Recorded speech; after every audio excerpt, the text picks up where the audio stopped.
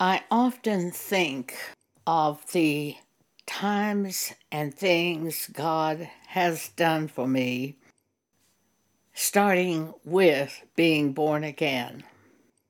I think of how He chose me, how He simply spoke to me and caused me to be changed, to have a new heart, to have a new spirit, to have a completely different interest.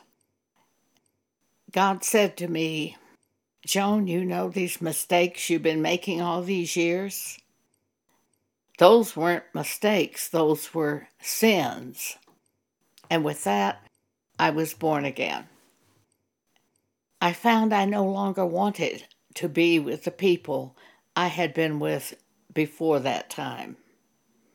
I didn't want to pursue the same things I was pursuing before that time. At the time this happened to me, I owned a small business in Dallas. I found I had no interest any longer in the business. I wanted to go to church and read the Bible. I wanted to be with the people of God. I was completely changed. This is what God showed the prophet Ezekiel in Ezekiel 36. God said, starting at verse 24, "For I will take you from among the heathen." And that's exactly what happened to me.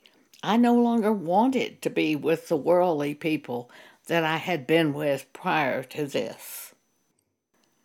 Verse 25, God says, "Then will I sprinkle clean water upon you, and ye shall be clean from all your filthiness and from all your idols. I will cleanse you." And at that time, I was freed from the idols that I had had. I was freed from the personal ambitions that I had had. And all I wanted to do was know things of God and about God and be with the church. And God says, "And I will give you a new heart, and I will give you a new spirit." And God says in verse 27, "And I will put my spirit within you and cause you to walk in my statutes, and ye shall keep my judgments and do them." Verse 28, "And ye shall be my people, and I will be your God."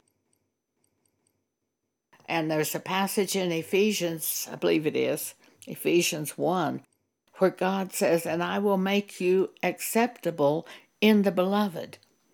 I used to think, how can God do that? Well, it's by the spiritual gifts that He gives us. Because when He gives us His spiritual gifts and we speak them, they recognize us, that we are of God. And verse 29, He says, "I will also save you from all your uncleanness." Remember that passage in Acts, I believe it is, where Peter, after he dealt with the Gentiles, he said God showed him to call no man unclean. Well, that's what I kept remembering. God made me different. Now I am cleansed by that which God did, by the blood of Jesus, but also by the new heart and the new spirit that God put inside me. And we see that exact thing in 2 Corinthians chapter 5, verse 17.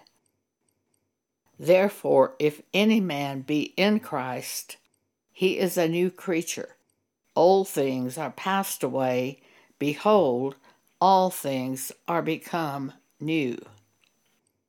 And Jesus says in John 3, "Verily, verily, I say unto you, except a man be born again, he cannot see the kingdom of God." You are completely changed after you're born again. And now you can read the Bible and see through the eyes of the Holy Spirit.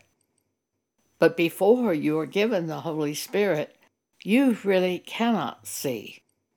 You do things by your natural mind. You try to follow God by what you think. But unless you are born again, you cannot even follow God. So Jesus says, "Verily, verily, I say unto thee, except a man be born of water and of the Spirit, he cannot enter into the kingdom of God. That which is born of the flesh is flesh, and that which is born of the Spirit is spirit. Ye must be born again." If you have been born again, you know what I am speaking is truth. If you have not been born again, but simply attend church, and none of the things I'm saying happen to you, then my suggestion to you is call on God and ask Him to let you be born again, to give you His heart, to give you His Spirit, to allow you to see things of God through the Spirit of God. Thank you for allowing me to share this with you today.